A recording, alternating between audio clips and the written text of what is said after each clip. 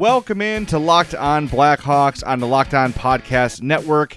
This is Jay Zawaski. Happy opening day, Blackhawks fans. It is finally here. The Blackhawks season is about to begin.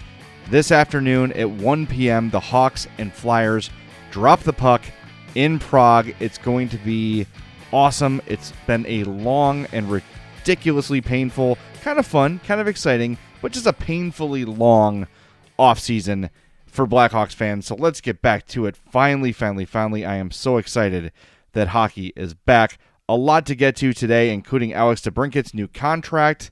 We've got some more news coming from Thursday's practice in Prague. Nothing too crazy, but some more news as it pertains to Kirby Dach and as it pertains to Alex DeBrincat, obviously, and Calvin DeHaan. So a lot to get to. Before we do, I want to tell you guys how to get in touch with me. Follow the show on Twitter at LO_Blackhawks. You could follow me on Twitter at JZawoski670. That 670 part is because I am a producer at 670 The Score in Chicago. I'm also the Blackhawks writer, so you can find my work at 670thescore.com. Email the show at lockedonblackhawks@gmail.com. And you can leave us a voicemail, 708-653-0572, 708-653-0572. The plan is to do Monday mailbag shows, but I've not gotten a lot of feedback yet, so I want to hear from you guys. Please get in touch, leave me some voicemails. If we have to postpone it until a week from Monday, so be it, but really anxious to get those mailbag segments going. And also check out my other Blackhawks podcast, the Madhouse Chicago Hockey Podcast. Follow that one on Twitter at MadhousePod. So let's get right to it. Alex DeBrincat signs an extension today, a 3-year deal that ends in 2022-23. There's a $6.4 million cap hit for that deal, and there's so many reasons to be happy about this signing. You lock up a guy who scored 69 goals, nice, in his first 2 seasons in the NHL. He's 21 years old. He's coming off a 41-goal season. Now, DeBrincat could have waited until after this season to sign a deal. He's not a restricted free agent until this season is over. But if Alex DeBrincat scores 45, 50 goals again, or gets to that number for the first time, rather, you're going to have to sign him for a lot more than $6.4 million. So you've got to give credit to the Blackhawks for getting this deal done at a reasonable price. You've got to give credit to Alex DeBrincat for being willing to get it done quickly. He could have bet on himself. He probably would have won that bet and could have made some more money. But instead, the Hawks get him for 3 years. When that deal expires, he will be a restricted free agent again. So the Hawks will have the opportunity to sign him. He won't just be able to walk and be an unrestricted free agent. The other interesting thing is while it's a 3-year deal, it doesn't begin until after the season. So he's locked up for 4 more years. At the end of those 4 years, guess who else's contracts are up? Jonathan Toews and Patrick Kane, those 2 guys making $10.5 million each. That lines up nicely for DeBrincat to bump up to that next level of pay and for Kane and Toews to sign short deals to sort of wind down their NHL careers. 4 years after this, maybe you're looking at 1-2 more years of their careers at best, and they're going to be signing for pretty reasonable contracts at that point if they even come back, if they don't choose to retire. So Sam Bowman did a really, really strong job getting this deal done today. I thought for sure this was going to go into next summer. I thought for sure it was going to drag through next summer. And like so many of the free agents we've seen sign this summer, like Patrick Laine, Kyle Connor, Matthew Tkachuk, these things took some time. And there was some anxiety and stress about the whole thing. Very, very glad the Hawks were able to get this done. And for the first time, it's kind of crazy. Almost never is a move that the Blackhawks make, or really any sports team make, universally approved. And that's kind of been the case here with DeBrincat. I can't find a single person who's got anything negative to say about this deal. The great thing about it is, aside from the great number and the fact that it's worked out, is it doesn't linger over this entire next season where every time Alex DeBrincat has a good game, the contract conversation comes up again. It also allows the Blackhawks to focus their attention on Dylan Strome, who is their next important restricted free agent who's owed a deal. He'll be a restricted free agent after this year as well. But there's no way the Blackhawks can justify paying Dylan Strome more than Alex DeBrincat. Unless he has some sort of crazy 90, 100-point season, which I don't really see happening. There's no way Strome's going to get more money than DeBrincat. So if you can get Strome for 5.5, you've got both of those guys who are centerpieces of your future going forward, potentially locked up for a little bit under $12 million. That is an absolute bargain for two players with the potential of Alex. It's not even potential anymore for DeBrincat. DeBrincat's a flat-out scoring star. Dylan Strome is on his way to stardom, I think. I loved what he brought last year. As soon as he joined the club, he became an impact player right away. He is positioned on that top power play unit. The points are going to come for Dylan Strome, but I still think at the end of next season, they can't look at Dylan Strome and say, we're going to give you more than Alex DeBrincat. Maybe they give him even to DeBrincat, but that would be tough for me to justify. Even though it wouldn't be killer, it wouldn't be fatal, you're still getting both those guys for $13 million instead of just under 12, so it's not a huge difference. But if you give him 5.5, 6, and you've got DeBrincat for 6.4, they're in good shape. And again, when you consider the situation with the contracts of Taves and Kane expiring, and then there'll still be one more year on Brent Seabrook's deal. Can you believe that? Good Lord. 5 more years left on that deal. How about that? Ugh. Let's not talk about that, though. It's a happy day. It's a good day. Hawks fans should be very, very excited Alex DeBrincat's back. So I mentioned earlier the restricted free agents that signed sort of bridge-style deals this summer. Mitch Marner signed a longer deal, I think 10-year deal with Toronto. Mikko Rantanen signed a 5-year deal. Some of the other restricted free agents went with some bigger deals, but namely Patrick Laine, Matthew Tkachuk, Braden Point, and Brock Besser signed these shorter deals. Laine signed for 2 years, worth $6.75 million. That's a bargain for him, I think, but it's only 2 years. Tkachuk signed for 3 years and 7. Point was 6.75 for 3 years. Besser 5.875 for 3 years. So when you put those names together and stack DeBrincat in there, that's about where he belongs. Tkachuk averaged about 0.78 points per game. Point about 0.86 points per game. Besser 0.83 points a game. If you take DeBrincat's year and extrapolate it, to next season, let's say he duplicates what he did last year this year, he's going to be around 0.93 points per game. So that's a high number, and that's better than any of those names I mentioned. And look, Patrick Laine is considered one of the superstars of the league, and with good reason. And of course, it's not just about goals. It's not just about points. But, Laine is a big guy. He can play physically a little bit. But DeBrincat is in the category of those star players, and to get him secured for 3 years after next, that is tremendous.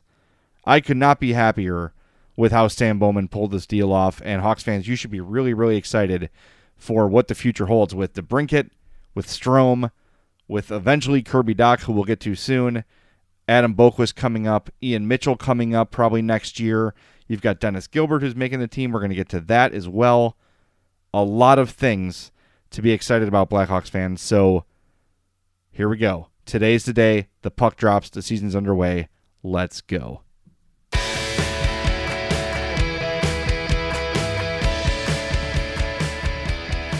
It is Locked On Blackhawks on the Locked On Podcast Network.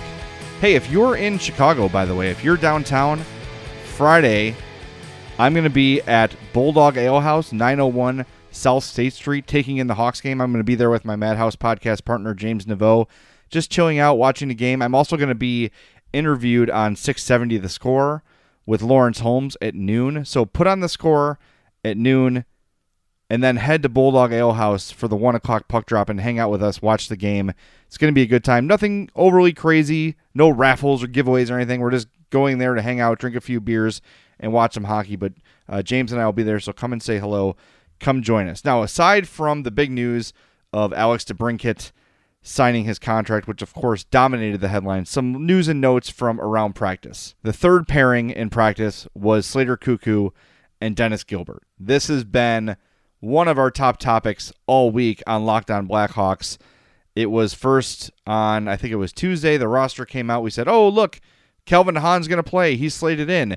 Then Wednesday, Jeremy Colliton said, I'm not so sure, but if we want him to play, he's going to. And then Calvin DeHaan said, I don't think I'm playing. That's news to me. Well, on Thursday, we finally find out that it looks like Dennis Gilbert will officially get recalled on Friday, and he'll be the sixth defenseman paired with Slater Koekkoek. And, probably not ideal. You'd probably prefer to have Calvin DeHaan in their opening day, but he is a very important part of things to come this season, and I don't have any problem with delaying his appearance a week. The home opener and their next game is a week from Thursday, so that's on the 10th of October. That's the home opener against the Sharks. If that's the day Calvin DeHaan starts, and if it helps him feel more comfortable and more healthy, then they should absolutely do that. Dennis Gilbert played very well in the preseason. We talked about it earlier this week. Duncan Keith, unprovoked, raved about Dennis Gilbert's game, his physical ability, his ability to play physically, rather, and his ability to defend. So I don't think it's going to be anything that is going to hurt the Blackhawks too badly to have him there for one game. And look, this is a proving ground. Maybe Dennis Gilbert can show I'm better than Slater Koekkoek, or maybe I'm better than Brent Seabrook. Who knows? But excited for Gilbert to get this opportunity. It's not official yet, but it seems like it's all but official at this point. The other thing we're not sure of is who's going to start for the Blackhawks in goal. I mean, logic and reason would tell you it's going to be Corey Crawford. He has had a decent preseason. He's been your franchise goalie for a long, long time now. And even if you thought Robin Lehner was playing a little bit better in the preseason, he's coming off a little bit of a sore hip. He did finish that game in Berlin and finished fine, but all signs point to Corey Crawford getting that start. Jeremy Colliton has some weird things to play coy about. I'm not really sure what the deal is there, but hey, the team for the most part is relatively healthy. I think the guys that are banged up right now are close. Connor Murphy will officially not play Friday, not a huge surprise, but he's a guy who could potentially be back on Thursday when the Sharks come to town. I don't know. There are some injury things to work through, but overall, the Hawks are pretty healthy and things look pretty good. The other thing I want to mention is Kirby Dach. He was Jimmy Greenfield from the Sun-Times asked Stan Bowman, from the Chicago Tribune, asked Stan Bowman about his status, and here's what Bowman had to say. Quote, if he's ready, he's going to play. He's not just going to be a practice player for us forever, but he's not quite there yet. He's on his way. We're hoping to get him in games at some point, but he's not quite there yet. Bowman went on to say, part of it is being cleared from the concussion, but the other part of it is you've got to be ready to play in a game. Just because you're clear, but you haven't practiced for 2 weeks, you're not sharp enough to play in games. So it looks like Dach is getting close. In an ideal world, you'd like him to be able to be sent to Rockford and get some conditioning games in there and get up to speed a little bit, but the Hawks don't have that luxury. The way the deal works with the NHL and the CHL says CHL players drafted cannot go to the American Hockey League. They either play for the NHL team or they go back to the CHL. So for Kirby Dach, it's either Chicago or Saskatoon. So they don't have the luxury of being able to say, why don't you go play a couple games with the Ice Hogs, get your legs back, get your endurance back, and go from there. He's going to have to work himself back in practice and then hopefully eventually in games, but he seems to be a bit of a ways away from returning, not terribly long, and he has been practicing with the team, but they don't want to put him in there when he's not ready. And that's Stan Bowman seems to be very patient. He should be. Kirby Dach is, like Alex DeBrincat, like Dylan Strome, one of the faces of your franchise going forward for hopefully the next 10 years. Wouldn't that be wonderful if he's your number one center once Jonathan Toews is ready to call it a career? It's good to protect him. There's no need to rush him. As excited as we are as Hawks fans and observers, Stan Bowman is doing the logical thing here and not rushing his prize prospect into the lineup, and I think that's the prudent thing to do. The other bit of news today, and if you ever want to warm my heart, just show me Marian Hossa. That's all I've got to do. Marian Hossa drove from his home in Slovakia to Prague to see his Blackhawks. Well, I guess they're not his teammates anymore because Marian Hossa is an Arizona Coyote. I'm using air quotes. You can't really see that. But yeah, Hossa is officially part of the Arizona Coyotes, but he came to visit his teammates. And just seeing that guy back with the team, it all sort of fell apart when Hossa went away, didn't it? Just a guy who, I've talked about him for years. I know this is a brand new podcast. So you may not have heard that. But when he stepped away from the game, I use the term honor. It was an honor to watch Marian Hossa play. Just the tenacity in which he played, the strength, the skill combination. He was a hockey robot. He was the kind of guy who, if you were going to build a prototype of a hockey player, Marian Hossa is exactly what you want. And maybe he doesn't put up the numbers that Sidney Crosby does, or Alex Ovechkin does, or Lemieux or Gretzky did, but when you talk about a complete game and a complete player, that is absolutely Marian Hossa. And it was truly an honor to watch him play, and to see him back with his Hawks teammates today was great. He looks good. He looks healthy. It's just a shame that he's no longer part of this thing, because that was a guy I loved watching play even before he was a Blackhawk. I think every team has that guy who, even they might be on like a rival team of yours, but you love watching him play. I think Bears fans would say that about Brett Favre or Aaron Rodgers. I think, for me as a Hawks fan growing up, as much as I hated the Red Wings, I loved watching Sergei Fedorov and Steve Yzerman play, and Nick Lidstrom. So many great players that just, I guess you'd say play the game the right way, air quotes, just complete. And Hossa is one of those guys. That was a guy who, when the Hawks when the Hawks signed him before the 2010 season, I kind of had to pinch myself because I couldn't believe they had landed a free agent of that caliber.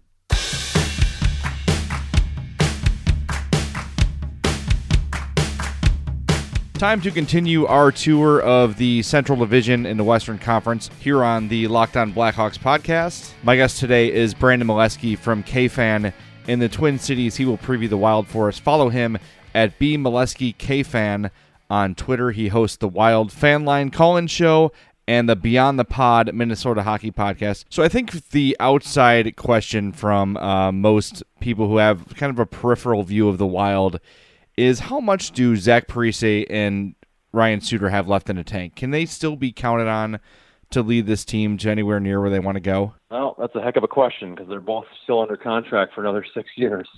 I'll talk specifically about Suter first, because especially in this town, those two take a lot of heat for their contracts, and eventually their contracts are going to be a big problem for this team. But up until this point, I really don't think they have. I think especially Suter, has been worth every dollar he's made up until this point.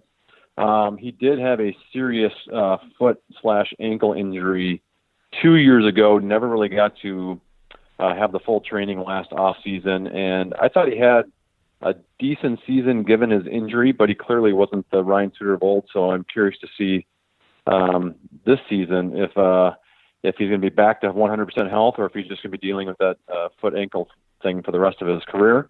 But hoping to have him at full 100% health. And Parise, there are even rumblings about him wanting to get traded earlier in this offseason. That was before the Wild fired their GM, Paul Fenton. I think Parise now wants to stay after that happened. But he's run into a lot of injury stuff.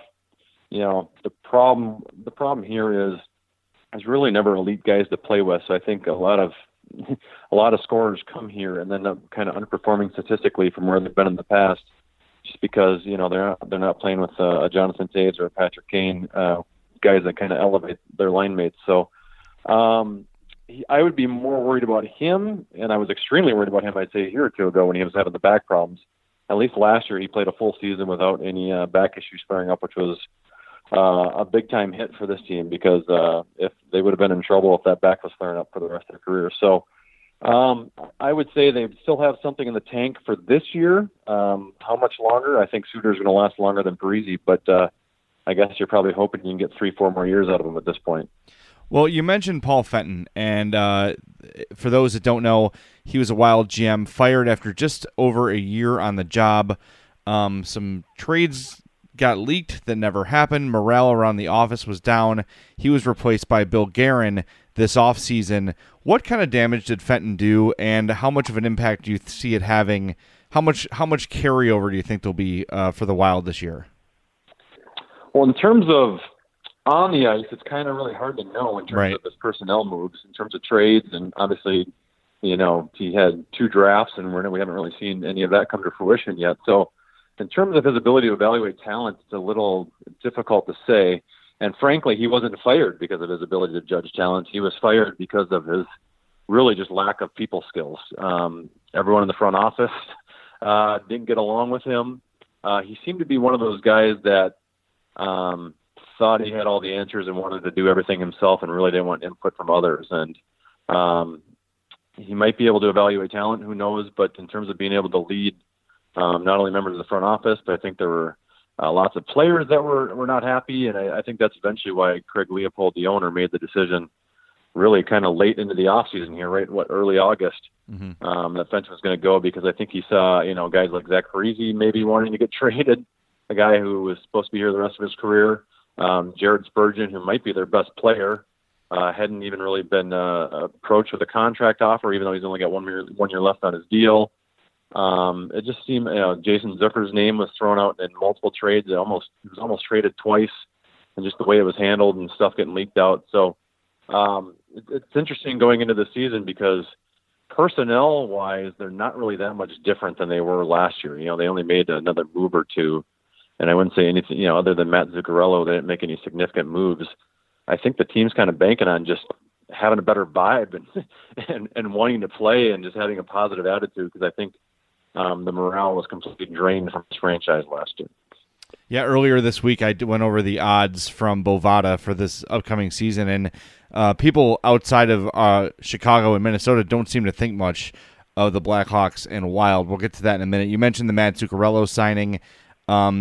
Top line minutes for him, probably a reasonable expectation. Yeah, when they signed him a pretty significant deal, 5 years, $30 million, and a no trade clause, which at his age is a little worrisome to me, especially with the expansion draft coming up here in a couple of years. But on this, I think on a Stanley Cup team, I'm not sure he's a top line guy, but here he is.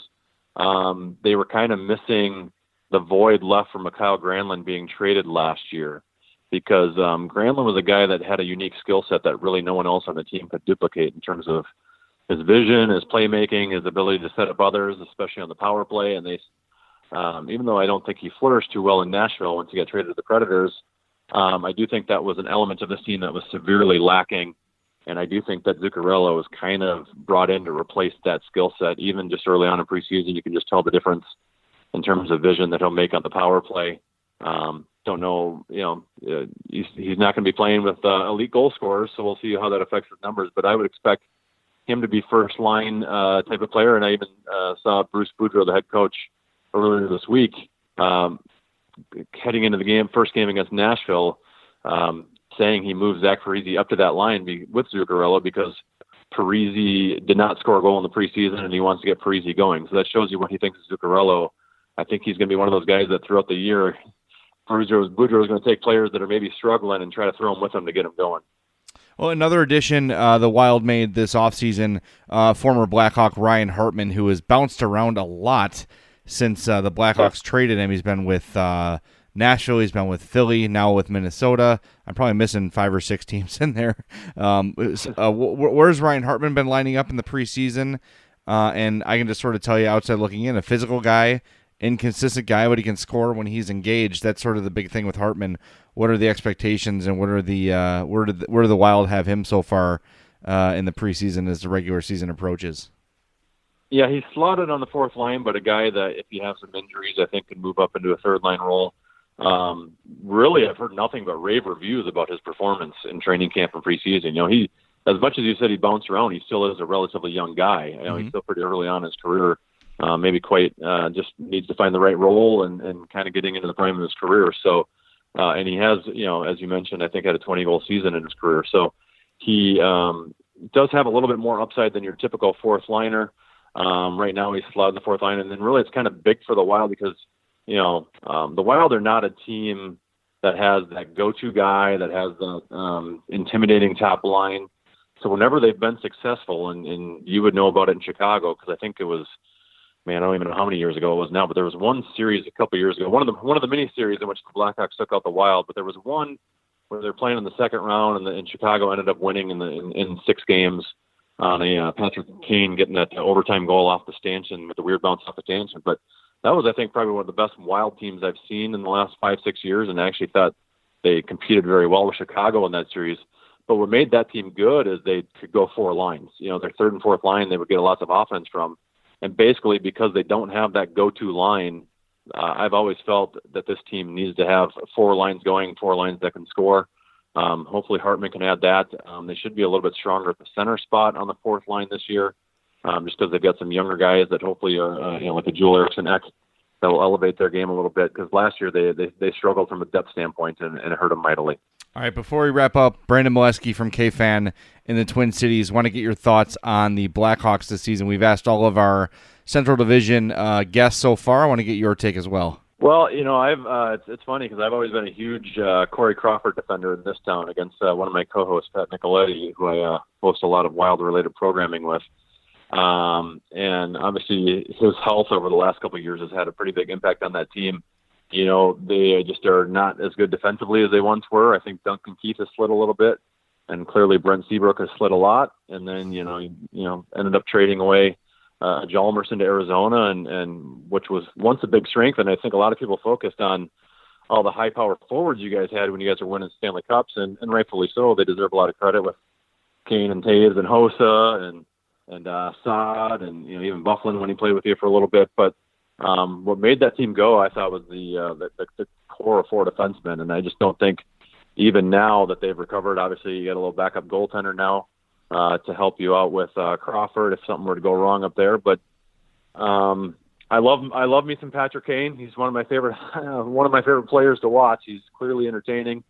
But and it was nice to see Jonathan Toews have a little bit of a bounce back year last year after people thought he was kind of sliding towards the end of his career. But they don't have the depth at forward that they once had around those guys, and defensively, I still think there's an issue. So to me, I still think you're pretty dependent on Corey Crawford being healthy for a full season and returning to where he once was. And if he can, I think kind of where the Wild are. And I don't know, the whole division, every year you never know who's going to take first and who's going to take last. And I think this is one of those years where I would never doubt out Patrick Kane and Jonathan Toews just because they got the heart of a champion. But I would just kind of expect them to be a borderline playoff team at this point. All right, Brandon Molesky from KFan in the Twin Cities. Thanks for your time. We very much appreciate it. Follow Brandon on Twitter at @BMolesky KFan. We appreciate you joining us on Locked On Blackhawks. Thanks a lot. Thanks for having me. That's going to do it for this episode of Locked On Blackhawks. Thanks so much for joining me. Puck drops today at 1 p.m. Again, if you are in downtown Chicago, join us at the Bulldog Ale House, 901 South State Street. That is right between the Harrison and Roosevelt Red Line stops. Really easy. Get off the Red Line and just walk a block north or south, depending on your stop, to the Bulldog Ale House. Should be a good time. Come say hello to me and my Madhouse podcast partner, James Naveau. But we'll see you there, hopefully. Hope you can make it again. Get those voicemails and emails in. We do not want to delay the email segment and the mailbag segment a week because you guys haven't gotten me anything. Come on, don't make me be like a naggy teacher. Hit me up, lockedonblackhawks@gmail.com, or leave those voicemails, 708-653-0572, 708-653-0572. One more thing I want to mention. I know some people had some problems finding the podcast on Pocket Casts. It is there. It is live. It's available now on Pocket Casts, so we're already at Apple Podcasts, Google Play, Spotify, Stitcher, now Pocket Casts. It's going to start to populate everywhere. If there's a podcast provider you use that does not have Locked On Blackhawks, please get in touch with me via Twitter, via email, whatever, and I will do my best to get it resolved as quickly as possible. We want our audience to be able to find us easily. So if you're having problems, let us know, and we can get it taken care of ASAP. But that's going to do it. Thanks for listening to Locked On Blackhawks on the Locked On Podcast Network. Your team every day. Let's hope the Hawks get this win this afternoon against the Flyers. I'm Jay Zawaski. Thanks a lot for listening.